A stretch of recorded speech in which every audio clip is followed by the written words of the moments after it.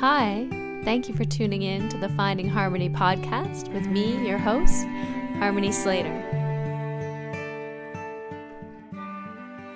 Hi, welcome to the Finding Harmony podcast. I'm so happy you're here listening today. Happy spring. Spring is in the air.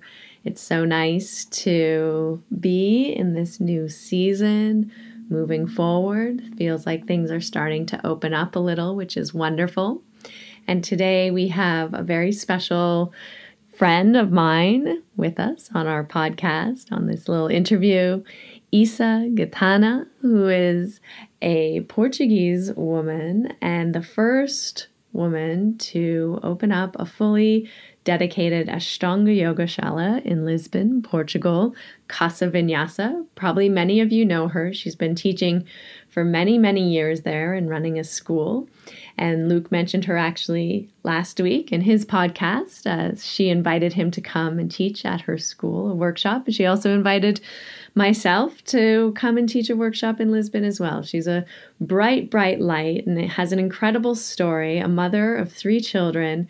She has given birth in each decade of her life, starting in her 20s. So her first child, her son, was born when she was in her 20s, and her daughter was born when she was in her 30s, and her new baby son is now born and she is in her 40s. So she has a lot to share with us about practicing through pregnancy, post-pregnancy, and also through different decades of her life. So I think you're really going to enjoy this podcast. She also has an incredible story just of how she came to the practice of Ashtanga Yoga. And I wanted to share a couple of things coming up with you. This week, I am doing a short talk with Yoga Gives Back, a little chai and chat. Registration is required. It's for a donation to Yoga Gives Back. All the proceeds will go to this great charity. We'll be discussing yoga, India, and my personal passion for this charity, Yoga Gives Back. You can find all the information on my website to register or on the Yoga Gives Back website. If you go to harmonyslater.com and then /online classes, or if you just click for April schedule from the homepage, you'll get right there to where you can register.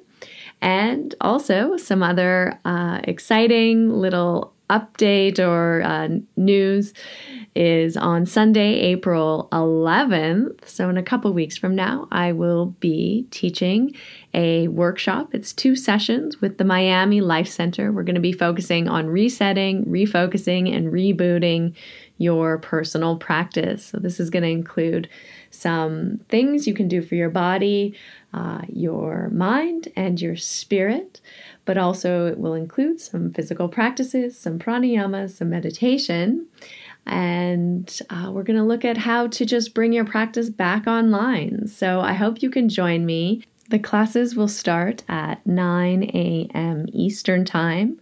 So that's 6 a.m. Pacific Time, or at 2 p.m. in the UK. The UK will be on daylight savings time, caught up with North America. So I hope you'll be able to join me and reset, reboot, and refocus your practice. I'd love to have you connect with me online on April 11th. And otherwise, hopefully I'll see you on April 1st, which is a Thursday, at the Yoga Gives Back chai and chat. So without waiting any longer, I really want to introduce you to Isa, because I know you're going to love her and learn so much. She's such a wonderful human being and an incredible woman. Hi, welcome to the Finding Harmony podcast. I'm so happy that you're joining us today. I'm here with Russell. Oh, it's a pleasure to be here. Thank you. And we're here with a very dear friend of mine, Isa Gitana from Lisbon. Hello, Isa. Hi, Harmony, Russell. So special to be here with you. Good afternoon. We're so happy to have you. Where are you calling us from today, Isa? Oh, well, I'm at home, like many of us, but lucky enough to be super close to the ocean, as I love. My place, my home is in Cascais, very beautiful place in Portugal. And Is that near Is it near Lisbon? Yes, 20 minutes driving from Lisbon, and it's this very beautiful beach called Guincho. And it's a true, an amazing gift to be so close to nature because, of course, I can go and spend time in nature. Lately, since my birthday, I've been diving into the ocean. It's super cold now, the Atlantic, but that's exactly the sensation, that gives me this becoming nobody, super light and tingling feeling. And it's a true gift, true gift. That's that's so interesting because my parents told me that very near on a beach, very near Lisbon, in '74, they made love, and then I was conceived on the Oh beach. my God, I wonder if it was this one. I'm wondering if it was that beach, Oh, and I'm really, I don't know which one of them would remember better. Probably my dad. But she told me, yeah, they were on the beach and they made love, and then she did a shoulder stand naked on the beach to make sure that she would be pregnant. oh no, but that is, oh my God, that is amazing because I did the same. Ah! I, To make sure the baby took hold. no, You did that? I was not in a Portuguese beach. I was actually in Mysore. But Ah, yeah, well, we'll go on later. But this is so this. I mean, your parents have similarities with my parents for sure, because you have to come. You have to come to Portugal and with harmony and family next time. That's a great. Oh, it's special because also that reminds me that I always question that about Arjuna, my older son, if he was also Indian because he was oh conceived in yeah, India, Mysore style, right. and Am I Portuguese, Isa? I don't know. I've some people say that I am, but I don't know. well, I mean, there's this. The soul descends there. It's beautiful, Right. It's beautiful. The place you are conceived definitely means something, and it's interesting in our life. Um, Maybe there are people in 1974 in Lisbon and Portugal on the beach who are dying, and then I'm just moving over. Is it possible? I wonder these mysteries of life. That is the beauty Yeah. of life, when we can't get all the answers. That is what makes us get, wow, this is. So you said something interesting. Were you also conceived on the beach? You said it was similar to your parents. Yes, I mean, my parents, I was probably conceived in nature like your parents conceived you because my parents didn't have even a car at that time, so they used to go to the south of Portugal, each hiking or later with their motorbike and sleep open air, imagine, in a cliff, like a surf cliff, of course, of rocks by the ocean. And in the morning, fishermen would pass by and see my parents there in the wild, waking up with the ocean water sprinkled. It was Wow. so they were like. My parents are my greatest inspiration in that sense, and I got so beautiful to hear your mom and dad were the same. The way my parents live is unique. They raised me up Yeah. in this very free way during the week, of course, work and school, but almost every single weekend along the four seasons, wild camping. Wow.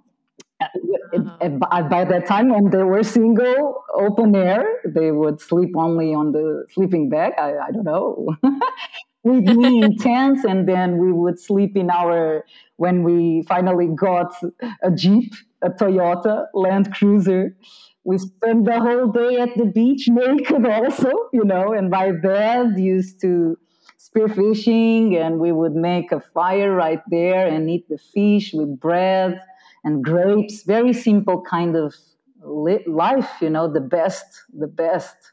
They still go on. They still go on like that, getting closer to their 70s. They are very young spirits, super adventurous, even the first time they visited me in India, Mysore, in 2003, even before Arjuna was born, they went back to India almost every year, and they actually live almost half a year there in Goa now and visit other Asian paradise countries nearby, and then the other half a year during spring and summer, they live in the jeep still, in the south Wow. of Portugal, in the same lifestyle. They take like a picnic, and they go to natural style beach, that you can be naked and just, it's amazing. They are great companions. They know each other since they are around 6 years old, and they go on. Wow. They go on. It's so interesting. Wow. My folks were able to go to Portugal because my mother is like a businesswoman, Hmm. and so she was making so much money. My father worked for her. Oh. She was making so much money selling marijuana and coke that she could afford Wow. a vacation to Europe. It was her business, And so they flew to Portugal and they were going to drive around. But my dad had been to Spain, Uh-huh. had lived in Spain for many years when he was selling marijuana to American servicemen. And so they knew the area, a little bit because my father had been around. But and then there was this one they were driving around and in Portugal on the motorcycle, and my father saw a field of poppies.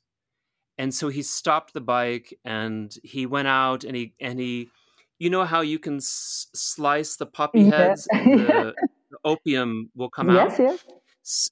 Yeah, so he did that, and then they got they smoked the opium, and then they went to the beach, and that's how I was conceived.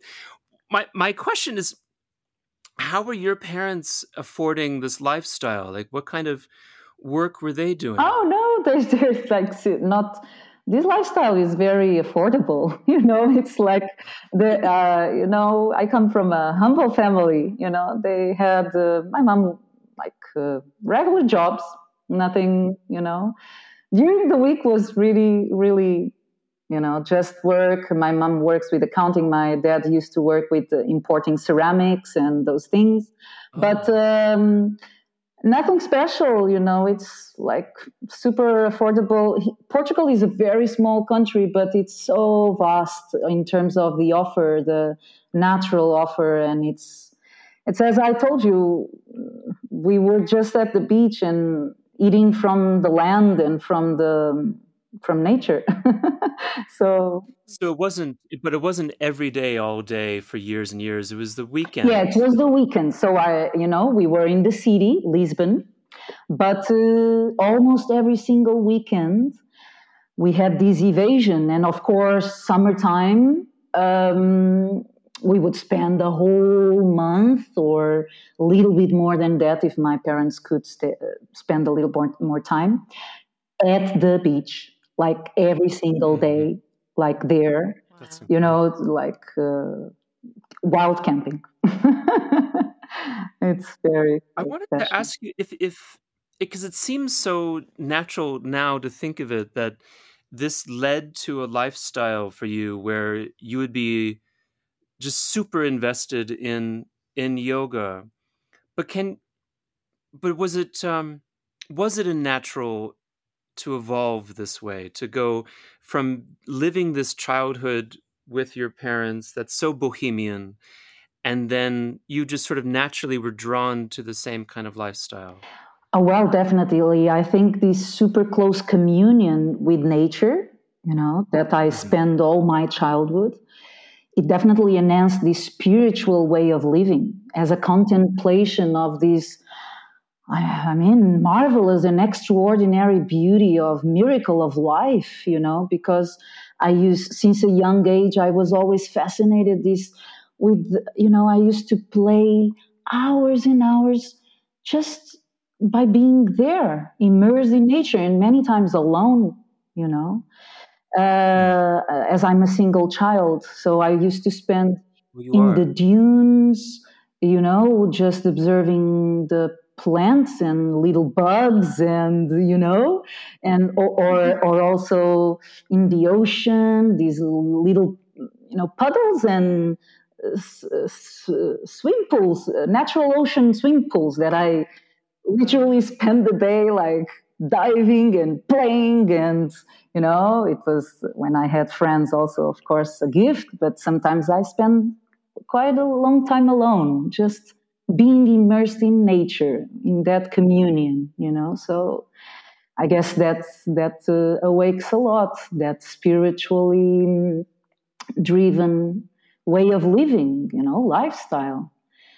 Later on, also, I think since a young age, I was always fascinated with self knowledge. You know, Oh, you I were. was always like, that's why I think that is why I decided to study psychology in the university. And of course, and then yoga crossed in its. I never applied psychology as a psychologist, but of course, every single day as yoga teachers, we are there, you know. And it's amazing because it's even the way you can offer and be at service. It's so complete, you know. It's so deep, beyond that Westerner psychology. I mean, and it's very, very. It's a true gift to have that yoga came. You know. Yeah. How did the yoga come? How did it cross your path? Oh, well, it was, the father of my son. Tariq was like studying from a book in the beginning. And then he found a teacher that he did a mixed, but I guess at that time, back then, mostly Iyengar. But one day he started to integrate more Ashtangi elements or dimensions on his classes, right? And he asked him, "Hey, what is this? This is different." And he told him, this is Ashtanga, you know. And then he searched and he found Tomás Zorzo, the closest Oh, certified teacher, because Ananda's father. Ananda's father, yes, the Wow. closest Yeah. certified Yeah, I know Ananda. teacher that is in Spain. Mhm. And then he went. At that time, I didn't go with his first trip to meet Tomás. I didn't go. But when he came back and shared Ashtanga, I was like, oh, what is this? This is amazing. Because I used to go to some classes before. And to Hmm. be honest, I was super young. I was like, we started together. Being together, I was 15. And, Mm. well, almost 16, turning 16. And I was like, okay, I would go, but I was not so interested in. And I would go more for him and to share, you know, with him at the moment, but it didn't touch me so much. You know, I was like, even, let me go, you know, I have other things to do. I was not so, but it was really, really remarkable when the first Ashtanga class he gave and he shared with me, I was like, it was love at first practice. It was like, wow, this is it, you know. Uh, I love in the feeling that I had after during and after my first practice. I felt in a state that everything made total sense. You know, it was like all my pieces came together in such a profound way with pure harmony. I was in. It took me to probably the state that I would feel in my childhood playing in nature, you know? So I had this familiarity with, even though it was something completely new, and Ashtanga, it's, Yeah. I mean, I think I loved also because it was, I'm intense. I love, something that really is alive, made me feel like I'm here living this with all my being, not like just, okay, I'm doing something, it's like, no, it's like an experience. I guess no one forgets their first Ashtanga practice, right? And for me, brought me this bliss, brought me this like, wow, like, this is it. And I remember telling him, now you got me. You have me.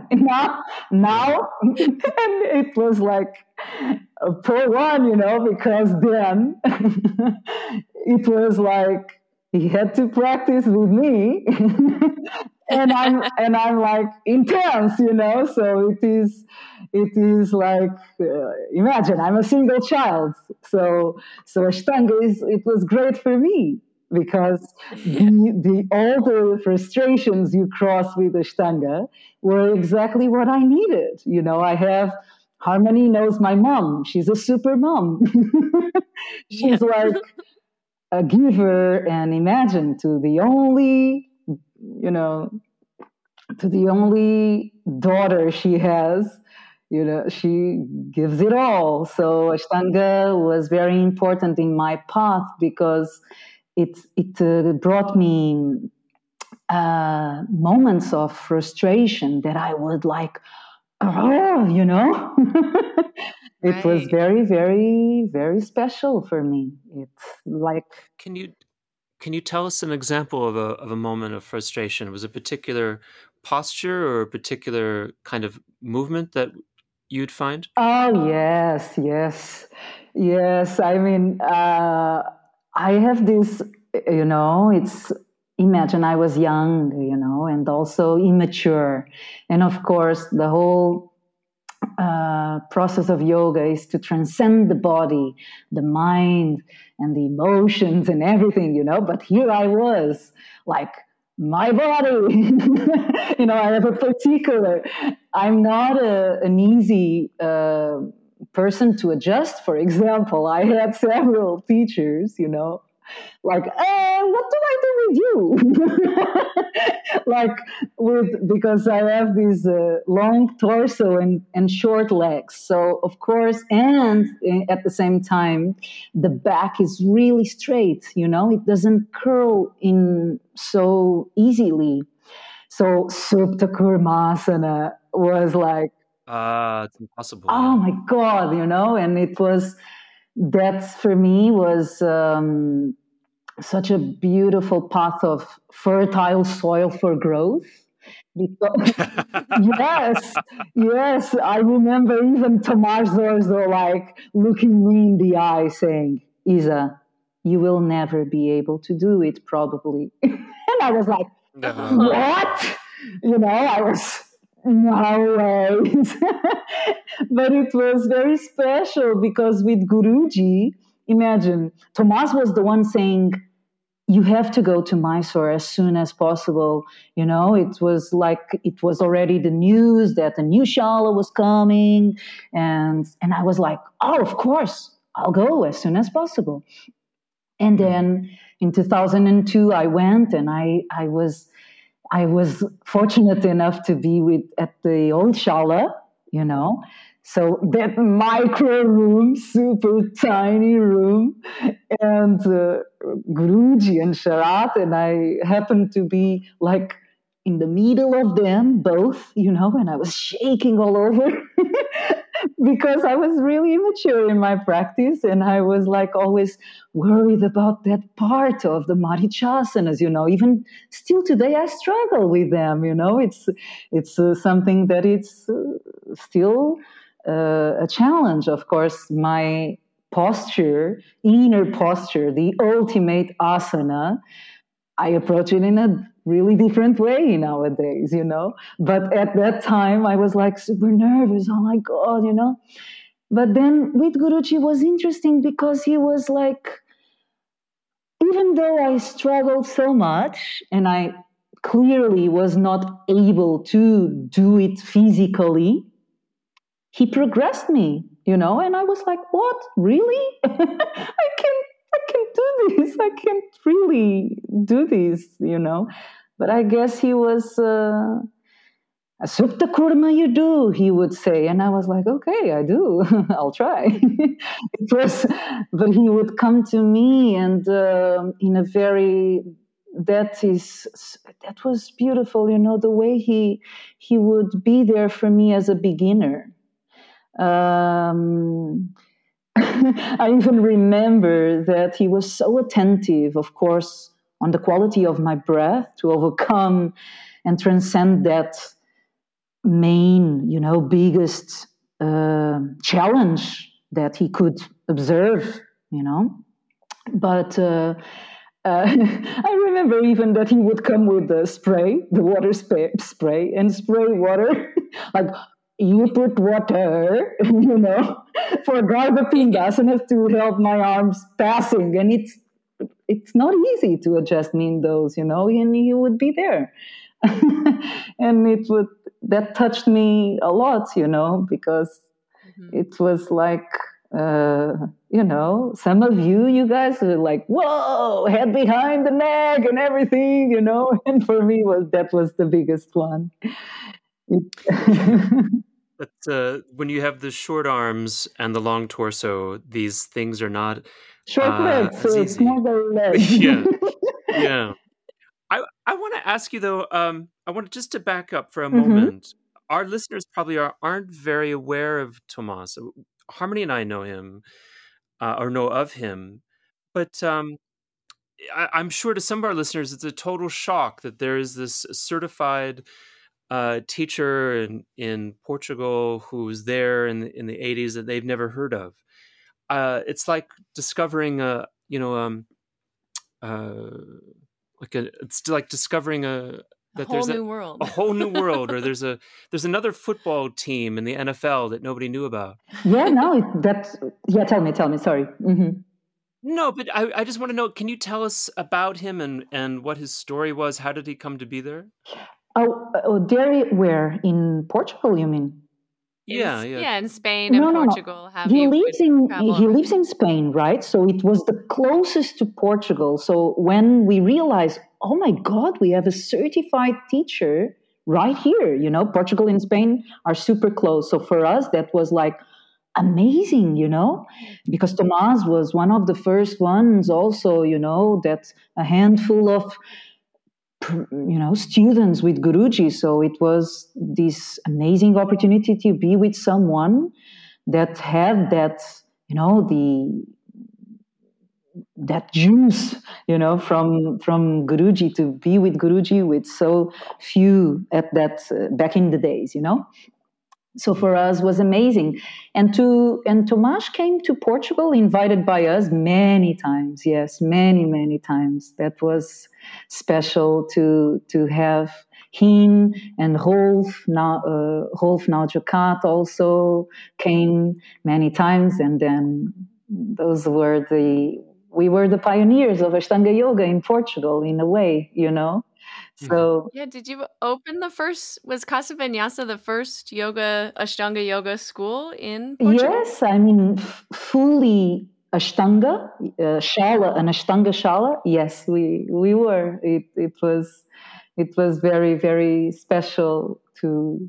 We were when we decided, we were in Australia. I was pregnant of Arjuna, and we even. Got an invitation to stay there by Eileen Hall at that time, but we felt a drive to come back to Portugal and open our shala at home. It was like the first Casa Vinyasa was at home. It was. I usually feel It's very special because I came pregnant and we saw this place, and I felt this is it. We saw this place in Australia still, but we were still 1 month there. And I was like, I felt it was that place, but maybe, it will not be available once we come back. So that day we landed. Straight away we went to visit the place. Next day we were signing the contract, because the moment I stepped into that house, I felt this is it. This is our nest, And it was very special because I always say Casa Vinyasa is my first child. We enter in November 2003, and Arjuna was born January 2004. So, yeah.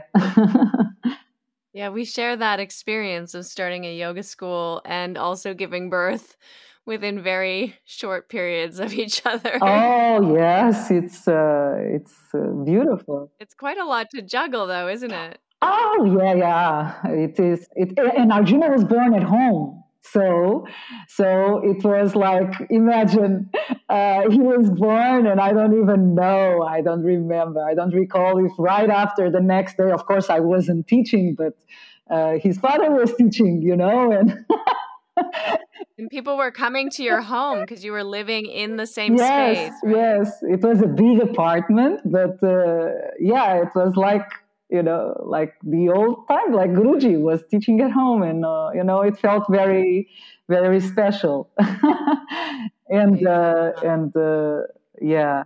For you, going to Mysore, what was unusual for that for you going to Mysore? Was it very different for you being there than being in Portugal?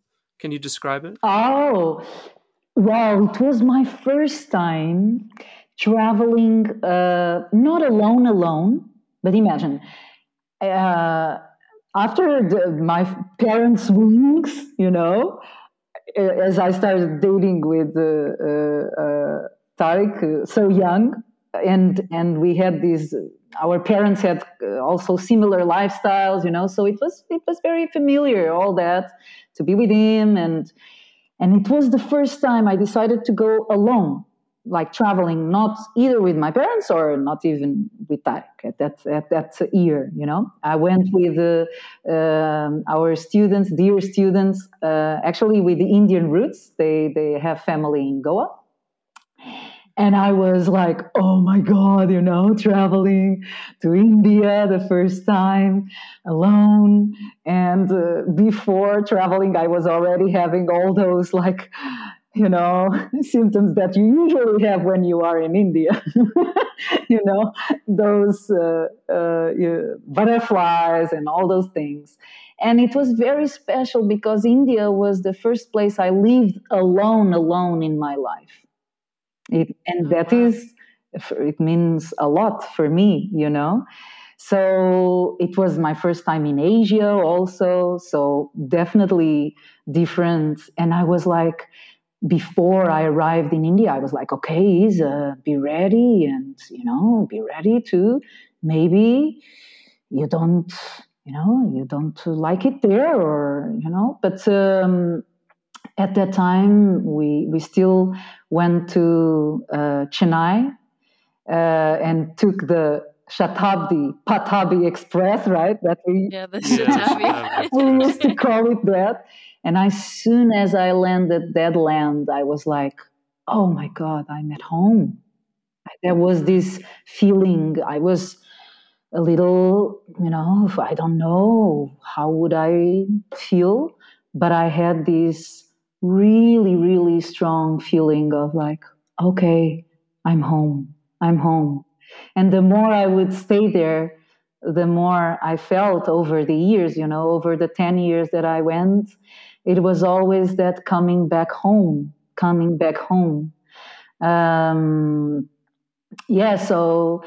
So Mysore is very special. India in general has a very dear place in my heart. It was the The first time I lived alone in my life, it was where I conceived my first child, Arjuna. It was where, of course, I met Guruji, which is it's my greatest inspiration, and was he very different from Tomas, or was the practice? Was it about the practice, or did these individuals make it special? Well, it's obviously the whole chemistry of the practice. The practice is alchemy. It's like these deep, how do you say, this deep dancing with the breath of life, that you merge with the natural elements in such a way, that you merge yourself. You have this fusion with your pure essence, that you turn yourself into gold. I have the feeling that this practice gives us this light. This, of course, the light of consciousness is you start to peel layers and layers of things you accumulate since you are born, and since throughout life, bumps of life, and you start to shine even brighter. So that is truly amazing through the practice. But of course, the masters you cross with catalyze the whole experience, and Tomas, Guruji is Guruji, and Tomas had a lot from Guruji. So I could feel this continuity on the approach, for sure, And I guess Indian culture also, it's very, very similar to, I would say, Portuguese culture in this family, and Tommaso also, we are Latins, and I think all of that helped me to always feel very, very embraced by this familiarity, How are they similar, the Latins in India and the people of India? I guess this sweetness. There's a sweetness within the, when you are in India, you melt with. I speak for myself, with the sweetness of the eyes. The eyes of the people are this so rich in terms of pureness, of being there for you, and all these. They treat you like, when, for example, they invite you to eat.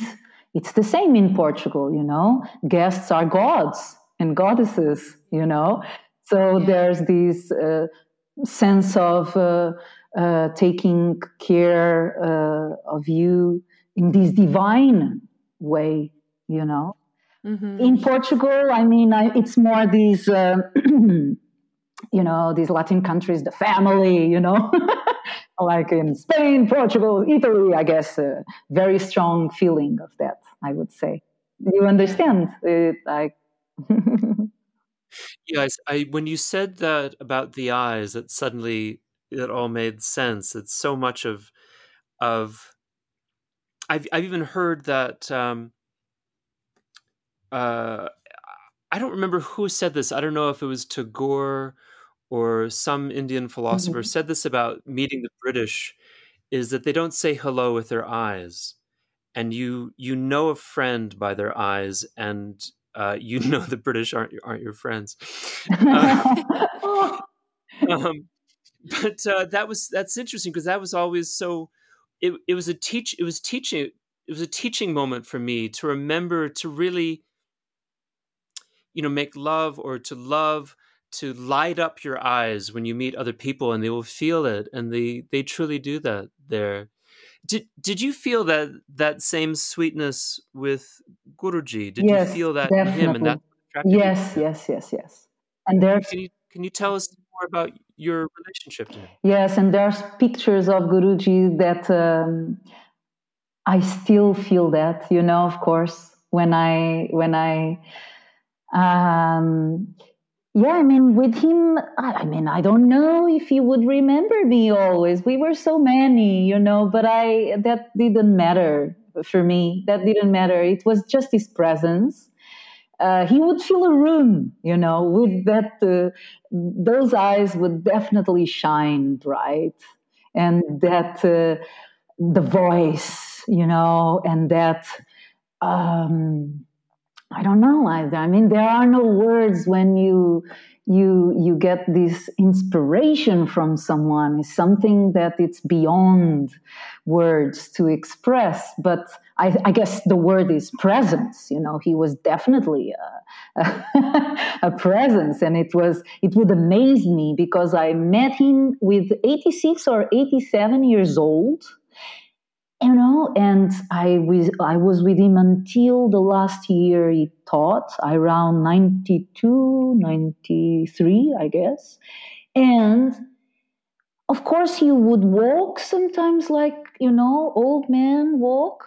But then when he was there to adjust, it was like full power.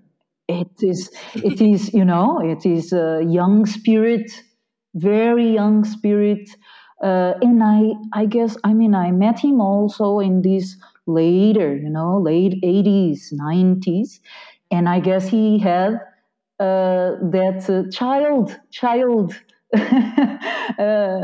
that sweetness from the child on him, and very, how to say, uh, content. I would say like this contentment, these like it was so nice to I would feel so even though he was Guruji, I always felt so open to be myself as I am, Yeah. not like I wouldn't need to, oh my God, he's the Guruji, or no. He never had that on me. I always felt you can be you as you are, and that is the greatest gift of someone when you are nearby that person, to be you. I think we both could say unequivocally that we felt the same. Mm-hmm. And it was something of a surprise that people felt differently to us. I know that yeah, it's definitely well. I look at my grandmother now, who's turning 92 this year, and she can barely like get herself out of a chair and walk across the room. And I'm often thinking about Pattabhi Joy's 100 back, backbending all of us students. I know. It's like so much strength and power, and it's really astonishing when you see the difference between somebody who's practiced a lot of yoga in their life and somebody who hasn't. Yeah, that was always clear at the birthdays, because Guruji's brothers and sisters would show, right, and they looked like withered skeletons. And then you'd look at their skin and it was dry and gray. Yeah. And you'd look over at Guruji and he was like rosy. yeah, Rosy and radiant. It was like, oh my God, it's in the skin. Yeah. The skin is different. That's the word, radiance. Yes, he would glow. It's totally, yeah. I mean, and that sparkle that someone like that brings to us, it's like Yeah, it's special. it's where you want to be, of course, to drink the nectar. Even now, after his passing, do you still feel him as an inspiration to you? Oh yeah, of course. He's nothing has changed in that sense for me. No. He's Really? yeah. It's like I feel him so alive still in my heart. Of course, he has a very special place, and even though we were ready to that day, that he would pass, of course, due to his age, and you are never ready to face it, of course, and to but I kept feeling him so close by, always very, very present. It's yeah, I think he's in all of us, for us. Yeah. We were talking to Mark Roberts recently, Oh, and we all sort of felt like there's a kind of the interior structure of our community is there's Guruji, mhm, there's the Mysore practice room, the practice, going to Gokulam. There's this internal structure, hmm, and that was our life. Those are the things that we did, and then we would have all the people that we would talk to at lunch, mhm. and that was what we saved up all year to go and do that thing Uh-huh. for 2-3 months when we could. And it seems like the interior structure of our practice Mhm. has collapsed. You don't go to Gokulam. There is no Guruji, and the practice seems sometimes hard to find. And I wonder if does any of that resonate for you? That now that does it seem, because for us it feels a little different now that some of these things are gone. Well, I think especially with the COVID Even happening more and now, of people, course. yeah, Yes. being so isolated and at home and not able to even gather in True, person. true. Right. Yes. Well, for me, all those years in Mysore were, yeah, of course, you have this strong sense of community, and that is what moves us. It's life with community and friends. It's so special. But also after practice, I used to, well, because right after I would always be with Arjuna also. I had a child already those years that I went back. So Arjuna was conceived there, and then we would go back with Arjuna. So. And he was really young. There was some socializing moments, but not so many. Then I would always love to take time for Sangita classes. I love to sing and being so. Yeah, those rituals of being with friends and being there immersed to have time to immerse yourself into self-knowledge and with community. I cheer those years so much now. Now we give more value than ever before, and it was everything is changing all the time. And to back then, even when you were the other months practicing alone at home, I think those other months alone at home were like preparing us for these great challenge that we have in nowadays, huh? To be so Yeah. lucky and fortunate we were to have those golden age, to have that golden age back then. No, It's really true because that this very isolated private life where it's just you and the mat and you see no people, the professional Ashtanga yoga teacher recognizes that immediately. Said, yeah, that's my life. Daily experience. That's been my daily experience since I met Guruji. And now everyone else is experiencing it with COVID. But that's what we did. Yeah. We didn't see anyone. We didn't go out. Exactly. We didn't. We had our friends in Mysore, and then we would go back, teach our students, and then we'd rest.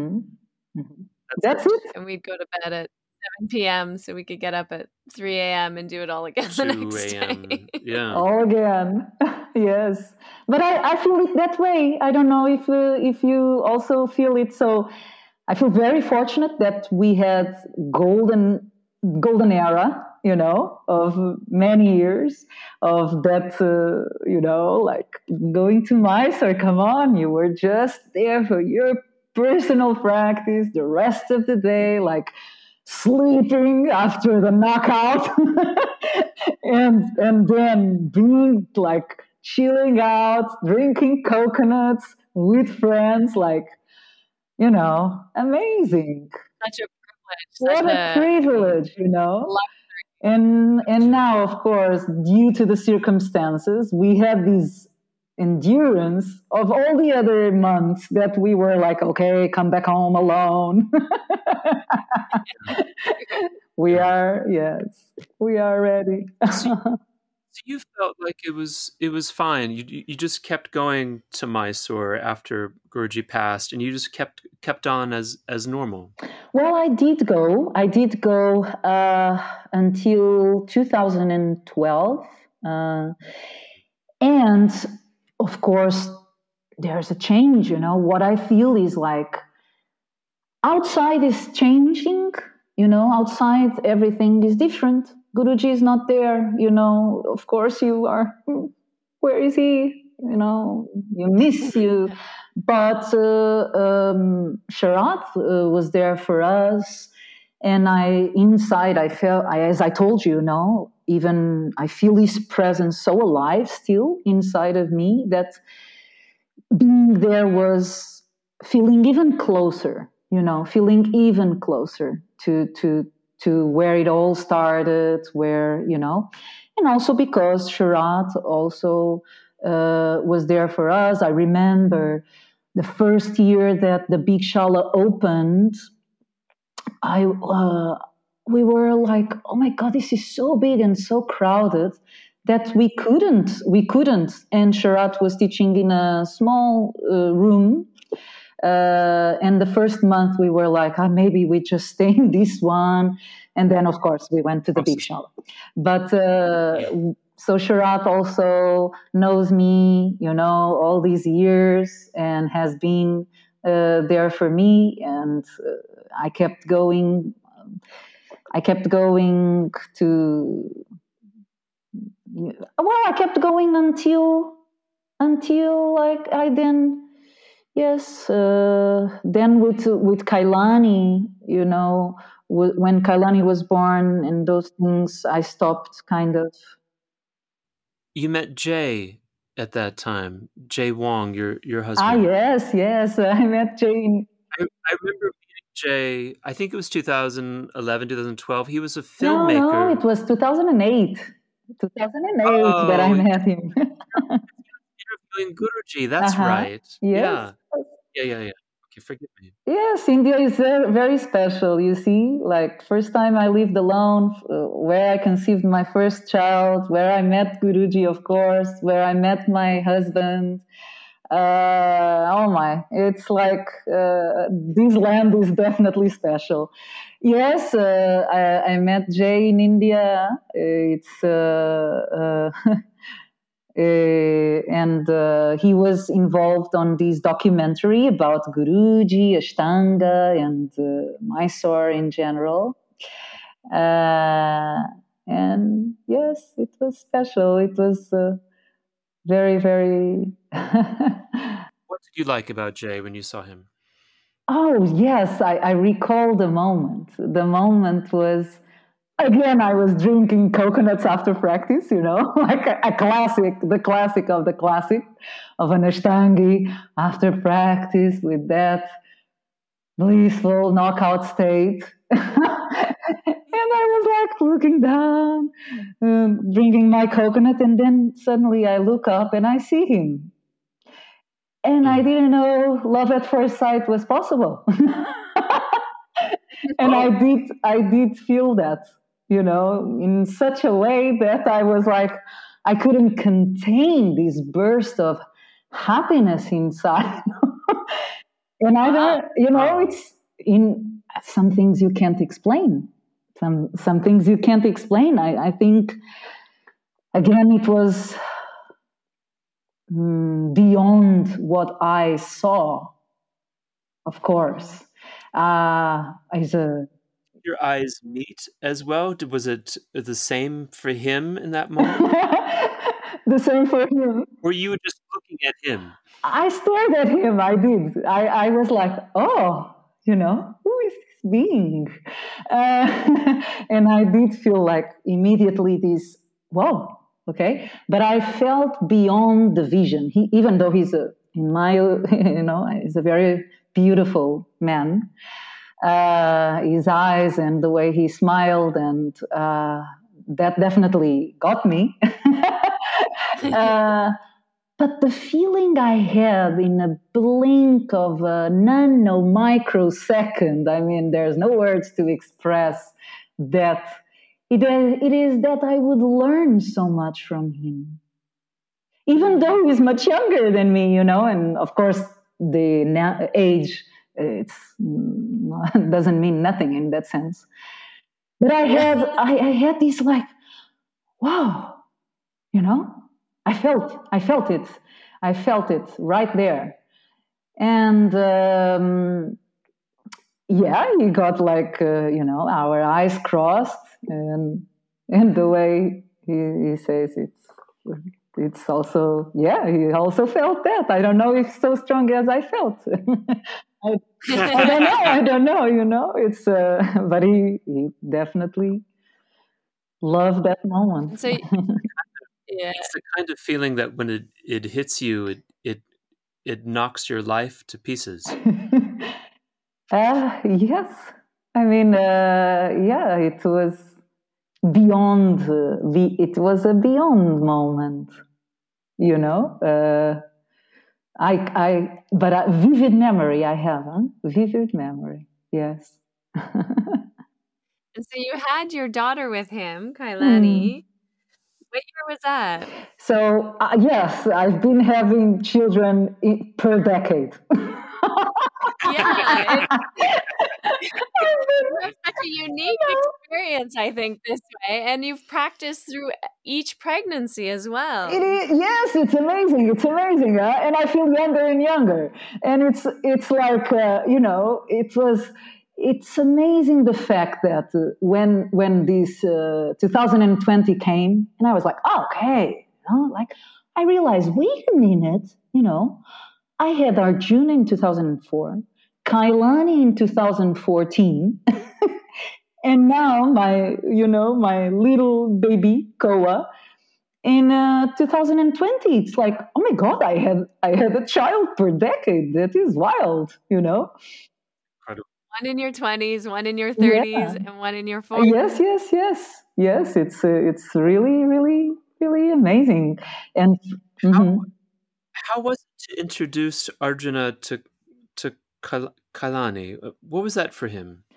Oh, it was like, it was for me. I was, I'm a single child, so I don't know what it is to have brothers and sisters, The closest feeling of having a brother was Arjuna's father, because we were so young and we grew up together, and everywhere we would go, everyone would say, are are you brother and sister? You know, that was the closest feeling for me. But I'm a single child. So I was like, I wonder, you know, and Arjuna was a single child for a while, right?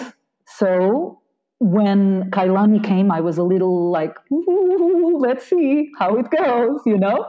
But it was actually, oh my God, amazing to see them together. And Arjuna was so cuddly and so sweet. I have like beautiful pictures and videos, you know. Of course, nowadays they fight more, you know. Nowadays they like, you know, as they grow older, they get a little bit, you know. But at that moment, the way it happened, even, you know, it was very smooth, I must say. Very, very smooth. That bond that I could witness from my children was amazing for me as a single child to kind of understand through them what is this brother and sisterhood, you know. It's very, very special, yeah. And what was it for Kailani then to meet the next child? Oh, the same. Oh, the same. Yeah. She's like very, very.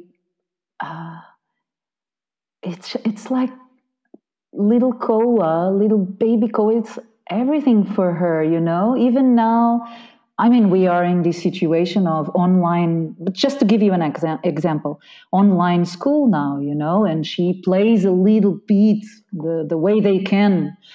Plays online with her, you know, friends, and sometimes they call her like on the, you know, laptop or so to, do you want to play a little bit with me? No, now I can't. I have to play with Koa. You know, it goes to that point that I was like, oh, I remember this because this was recent, and I was like, oh, you know, she's like, no, I make time for my little brother, and she's happy to play with him, you know, and to be, even when, you know, he's a baby, he touches her things, and you know, he gets like, she's so welcoming on all that, and it's very, very. No, it has been very smooth within, even with this, you know, they're so apart in age, but they get together like very, very, very special. Can you tell us a little bit, what was your experience with the practice when you were pregnant with Arjuna? Like, how was that experience for you? And then with Kailani and then with Koa, because you practiced through all 3 pregnancies, and also you were aging. Very different ages. Yes. Practicing is hard enough on its own without adding pregnancy to the mix. Well, I must say that it was different for each pregnancy, for sure. With Arjuna, I knew from the beginning that I was pregnant, you know, I felt right there that I was pregnant, even though many tests came negative. I was like, nope, I know I'm pregnant. You know, I felt it right there. And the first 3 months, I was like, I can't practice. Really, it was like even a simple Adho Mukha, something, you know, it wouldn't like really feel good. You know, the first 3 months, I don't know if it was because I was aware from the beginning, from the moment, you know, that I got pregnant. But I don't think it was only that, you know, because I was really young and maybe I would like, whatever, you know, I can go on practice, you know. It wasn't that. It was like my body, my whole being would give me signs like it didn't feel good, you know. So the first trimester, I really didn't practice. But as soon as I as I crossed the first trimester, I was like, wait a minute, where's my practice? And then I practiced until the day he came. You know, I practiced. The only thing that I really didn't like, and I get like, whoa, you know, was something that I usually love, back bends. because that stretch, I don't know if it was because I was really young, that stretch on the lower abdomen would feel too intense. So I really made it very smooth, nothing of, and I love that part of the practice. With Kailani, the exact opposite. The exact opposite, because first 3 months, or the first 4 to 5 months, I was like full power. That I had to, Isa, watch out, you're pregnant. You're pregnant 10 years later, you're older now, those things, but I was like so energetic, so like full power. But then guess what? She was like so excited inside, she would like, from 5 months onward, forget it. I had to leave my practice because I would get exhausted, in the sense that she would move so much like a little flea inside of me, like that. Since then it was the opposite. See, from 5 months onwards, I had to do this major let go, and it was the time in my life that I didn't practice for so long, So, it was like, oh my God, but it was impossible. Sometimes she would knock me out and I had to lie down all day. To that point, I had to stop teaching. It was a major let go at Casa Vinyasa, because I had to really surrender and, okay, assistant, you're on.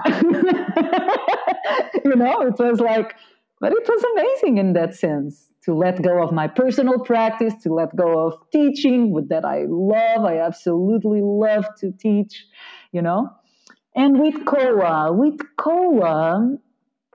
I guess with this 42, you are in a different level of maturity. You are with this, you do whatever you do.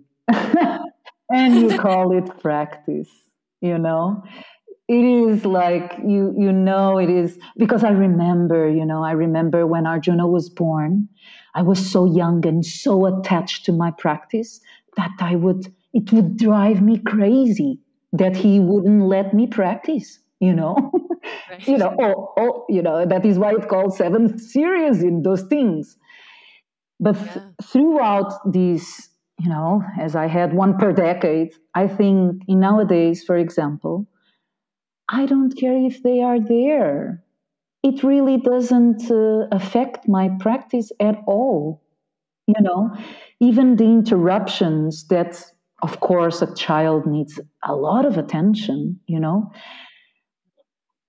I feel the practice in such a different way. It doesn't have to be that obsession with, I have to do all the series, I have to do, you know what I mean, with this that I had when I was younger,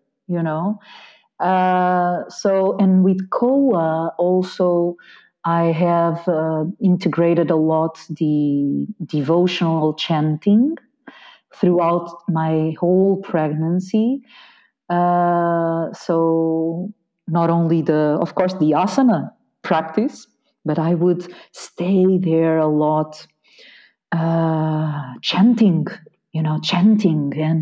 and that felt very special on this third pregnancy. And on this third pregnancy, I think I guess I could practice throughout the entire pregnancy. Imagine now that I'm older.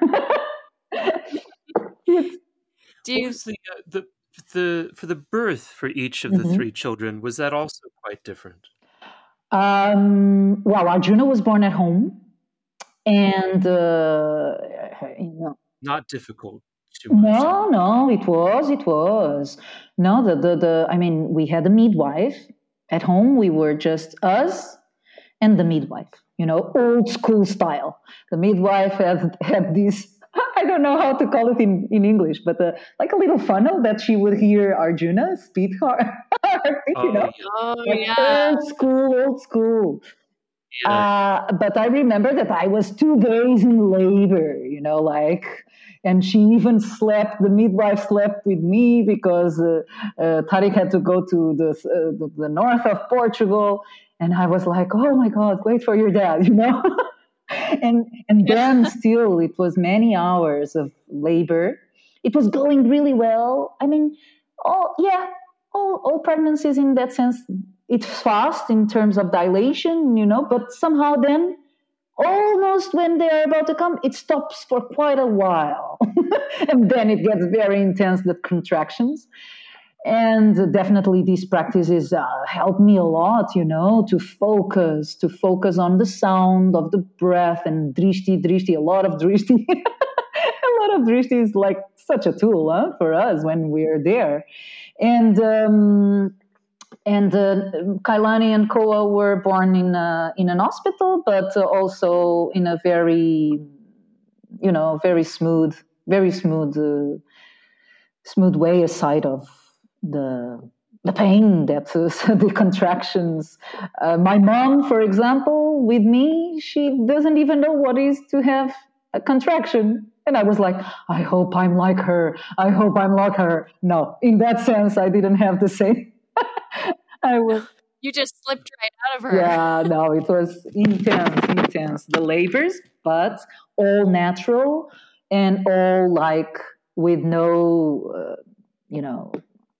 very fast recovery. All of them, very fast. Why at the hospital for the second two? Well, for Kailani, I felt it was, I already had the experience at home. And believe it or not, my doctor didn't believe it. I was diabetic. I had yes, but a very, very small trait, very low value of it. But even though I had to take care of that, I don't know where it came from, because he was like, you are my healthiest patient. How come it got you? I don't know. Well, nature is very, everything is possible. Here am I with this challenge. So it was safer, it was safer. Koa, because of my age, you don't want to risk. And as I had a great experience in the hospital, I was like, whatever, it's fine. It's fine. Even though I felt that I had all the space for myself, they were super respectful. I made clear of all those things that you don't want, the induction and those things. So I made everything clear. So fine. But mostly because of that. Was it faster with Koa? Was the third birth faster? No. Well, a little maybe, a little faster than the other two, maybe, but not as much. No, they're long. They're. Oh. And when you talk about your pregnancy practicing through your pregnancy, with Koa, you were saying you practiced throughout the pregnancy. Do you think the quality of your practice was a lot different, and how so? Yes. I guess after having, everything is more deep. Everything gets, first child is first child. All of us feel the same, everything is new, everything is the first time, everything is super overwhelming in the sense that you have to, what is this, all these changes, that happen throughout pregnancy and after, because I breastfed all of them quite a long time, except Arjuna, because he got sick in India and he got intolerant to lactose. So I had to stop when he was 1 year old in India. But aside of that, Kailani, I breastfed her almost 3 years, and Koa, I'm still breastfeeding him, and I guess he's probably the last, so I want to be there as much as possible because I love that moment, it's like, so it's not only the pregnancy, but after pregnancy, the practice breastfeeding is a challenge also. It's like, wow, okay, Breastfeeding becomes the practice. becomes the whole practice, So I guess after having 3 children, you get much more mature and deep in your practice, mostly the practice of life, of course, throughout these these Ashtanga yoga practice that you modify, you know exactly what to do. But it's interesting, I had boys and girls, and the practice with the girl felt differently because the shape of the tummy is different. Things that I could do with Arjun and Koa, I couldn't do with Kailani. It's yes. Oh, It is yeah. I don't know if others felt that way, but there were differences, and I think the maturities come from there. You know exactly what you do, what you want to do. I never had those kind of morning sickness and those things that also make everything much more challenging. I was blessed with very smooth pregnancies, so the practice was like, my moment and a gift to be there in this soul connection with the being that I was conceiving. I was like, not conceiving, sorry, but I was creating. Yes, creating. Yeah, that's the word. So it is like this connection of at such a deep level, such a deep level of you're entering in this place of self-care, and at the same time with their presence, it is like you are establishing this getting to know ourselves in a soul level, like, I'm here, you're there for, we are here for. And with Koa, I was like, as I told you, singing and chanting so much. It was like, wow, beyond, because the bhakti side of yoga, it is the most direct to the divine. It is like,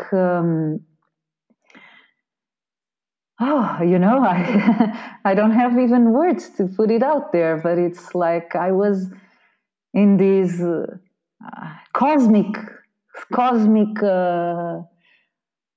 celestial ocean of, I would dive deep inside, and I guess like Tim, this. I remember more Koa because it was more recent. I believe I would have very deep stories of Kailani and Arjuna also. It was just a while back, so, it's the most recent because he is just 1 year old. But I got uploads from him. He was guiding me like, you know what I mean? It is like he was guiding me in what to do, even the teachings to the students, like it would come from, of course, we are channeling. When we are in the place of teaching, we are channeling, of course, always. It was not about us any longer. It's not Isa there. But I felt even stronger with Koa, while pregnant, and I got some great uploads. Yeah, that mother-child bond when the physical form of the spirits being knitted together internally, it's quite mystical. It's quite amazing that it's the miracle of life. It's like it's the miracle of life. I get every time more fascinated, with these creation, these mesmerized with all this beauty of, it's extraordinary beautiful. and marvelous, the gift of life. It's such a blessing. It's such a blessing. Well, there's still time to have another I one. know. Well, I guess 3. It's I guess 3 is a good. I mean, instinctively, if you ask, I could have many more, but but. Have your Trinity. I have my Trinity, and realistically, it's in the days we are living, I think it's yes, but yeah, it's very, very special. How do you think becoming a mother and like also your practice of being a mother integrates and like connects with your Ashtanga yoga practice? Is there a relationship there? Oh yes, there is a big surrender. There is a big surrender, right? What are you surrendering? I mean, on the mat, you are constantly surrendering. You are in constant. Sorry, the word in English is not coming. Awe. You are like. Yeah. Am I pronouncing correctly? Like when you see, in awe, like a sunrise. Yes, I mean, well, let's clear out these. Of course, I struggle a lot in my practice. It's not like beautiful in butterflies. Of course, no. I struggle a lot, but what takes me, what the practice takes me constantly, every single present moment, that is all we have, it is a constant reminder that there is no past, no future, there is no beginning, there is no end. There is infinity. There is this infinite circular breath, the breath of life, nurturing us in a level that is beyond our control. So the only thing, the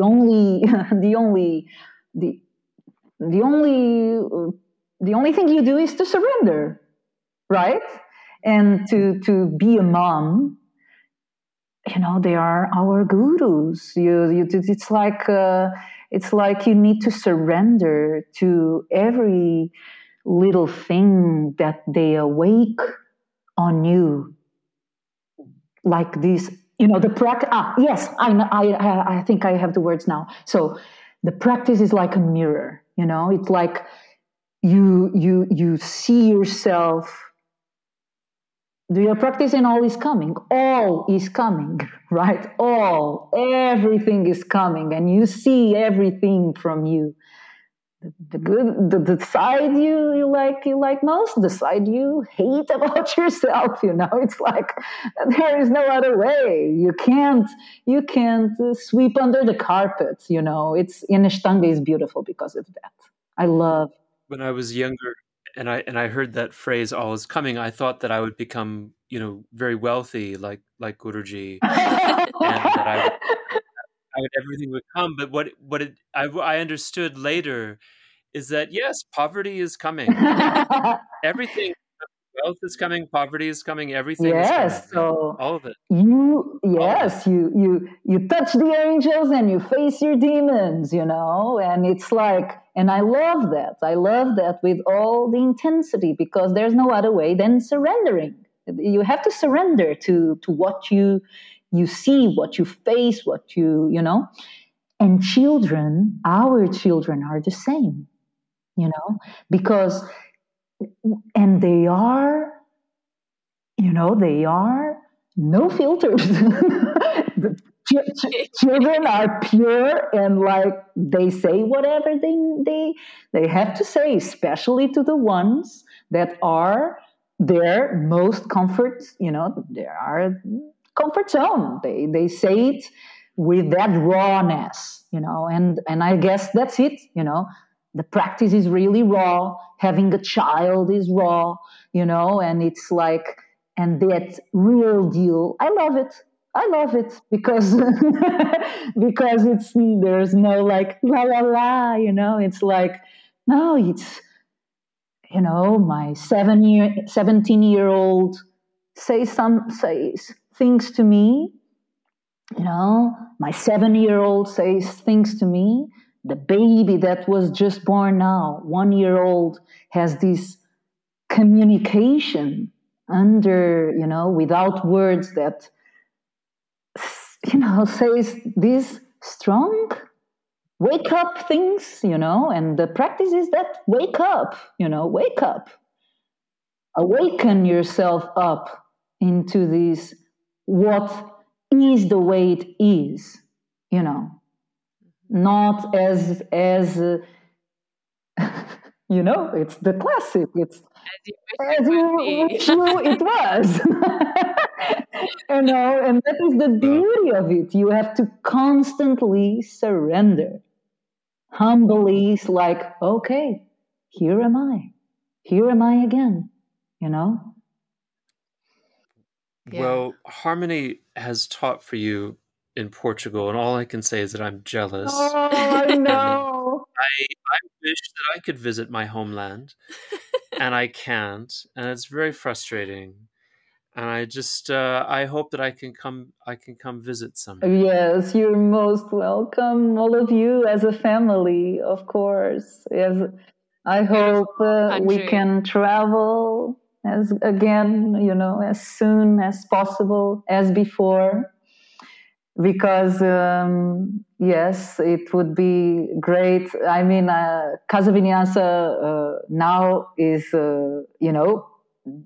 the space that Harmony, that location is closed. It was a major let go also to close.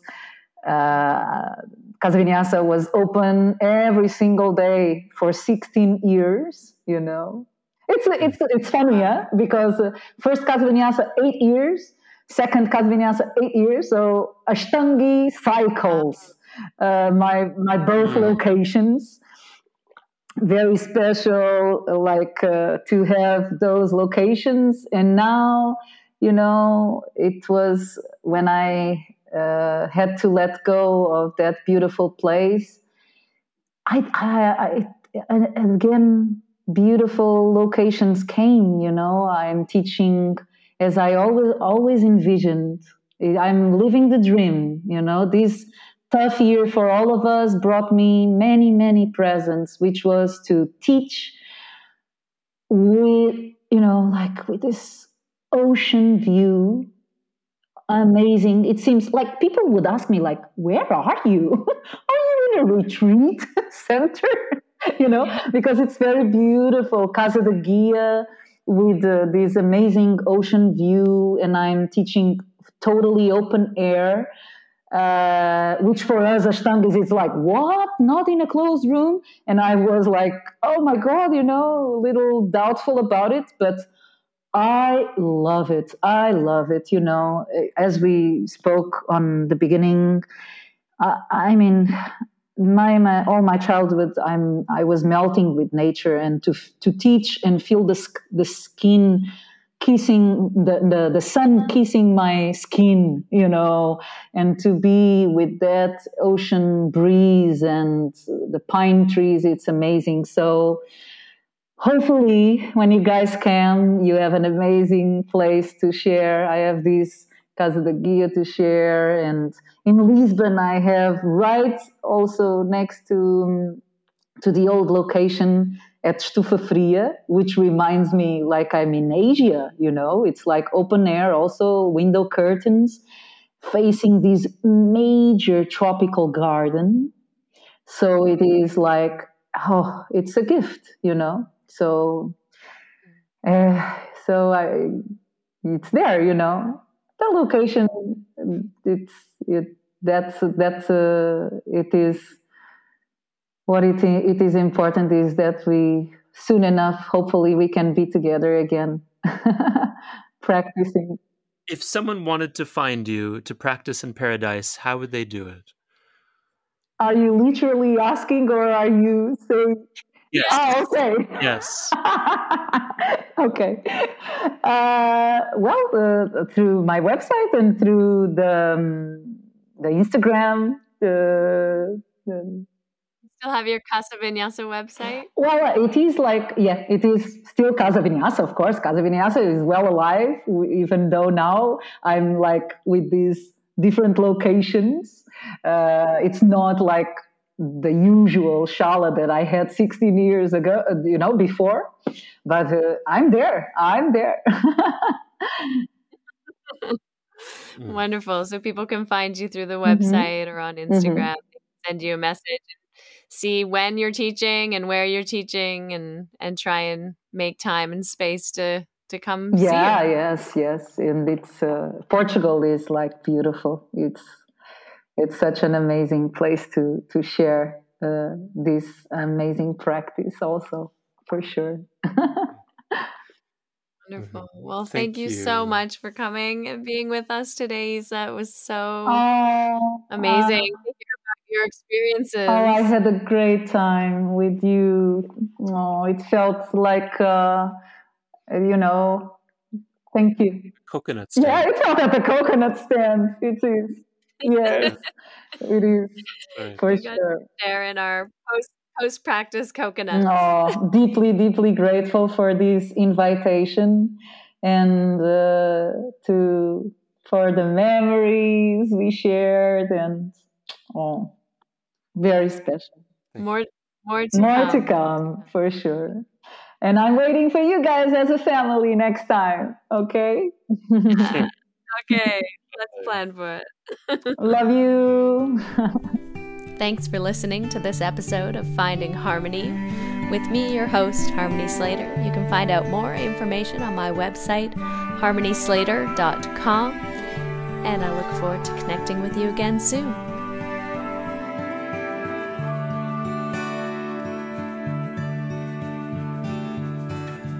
Standing in eternity's shadow, watching the breaking waves.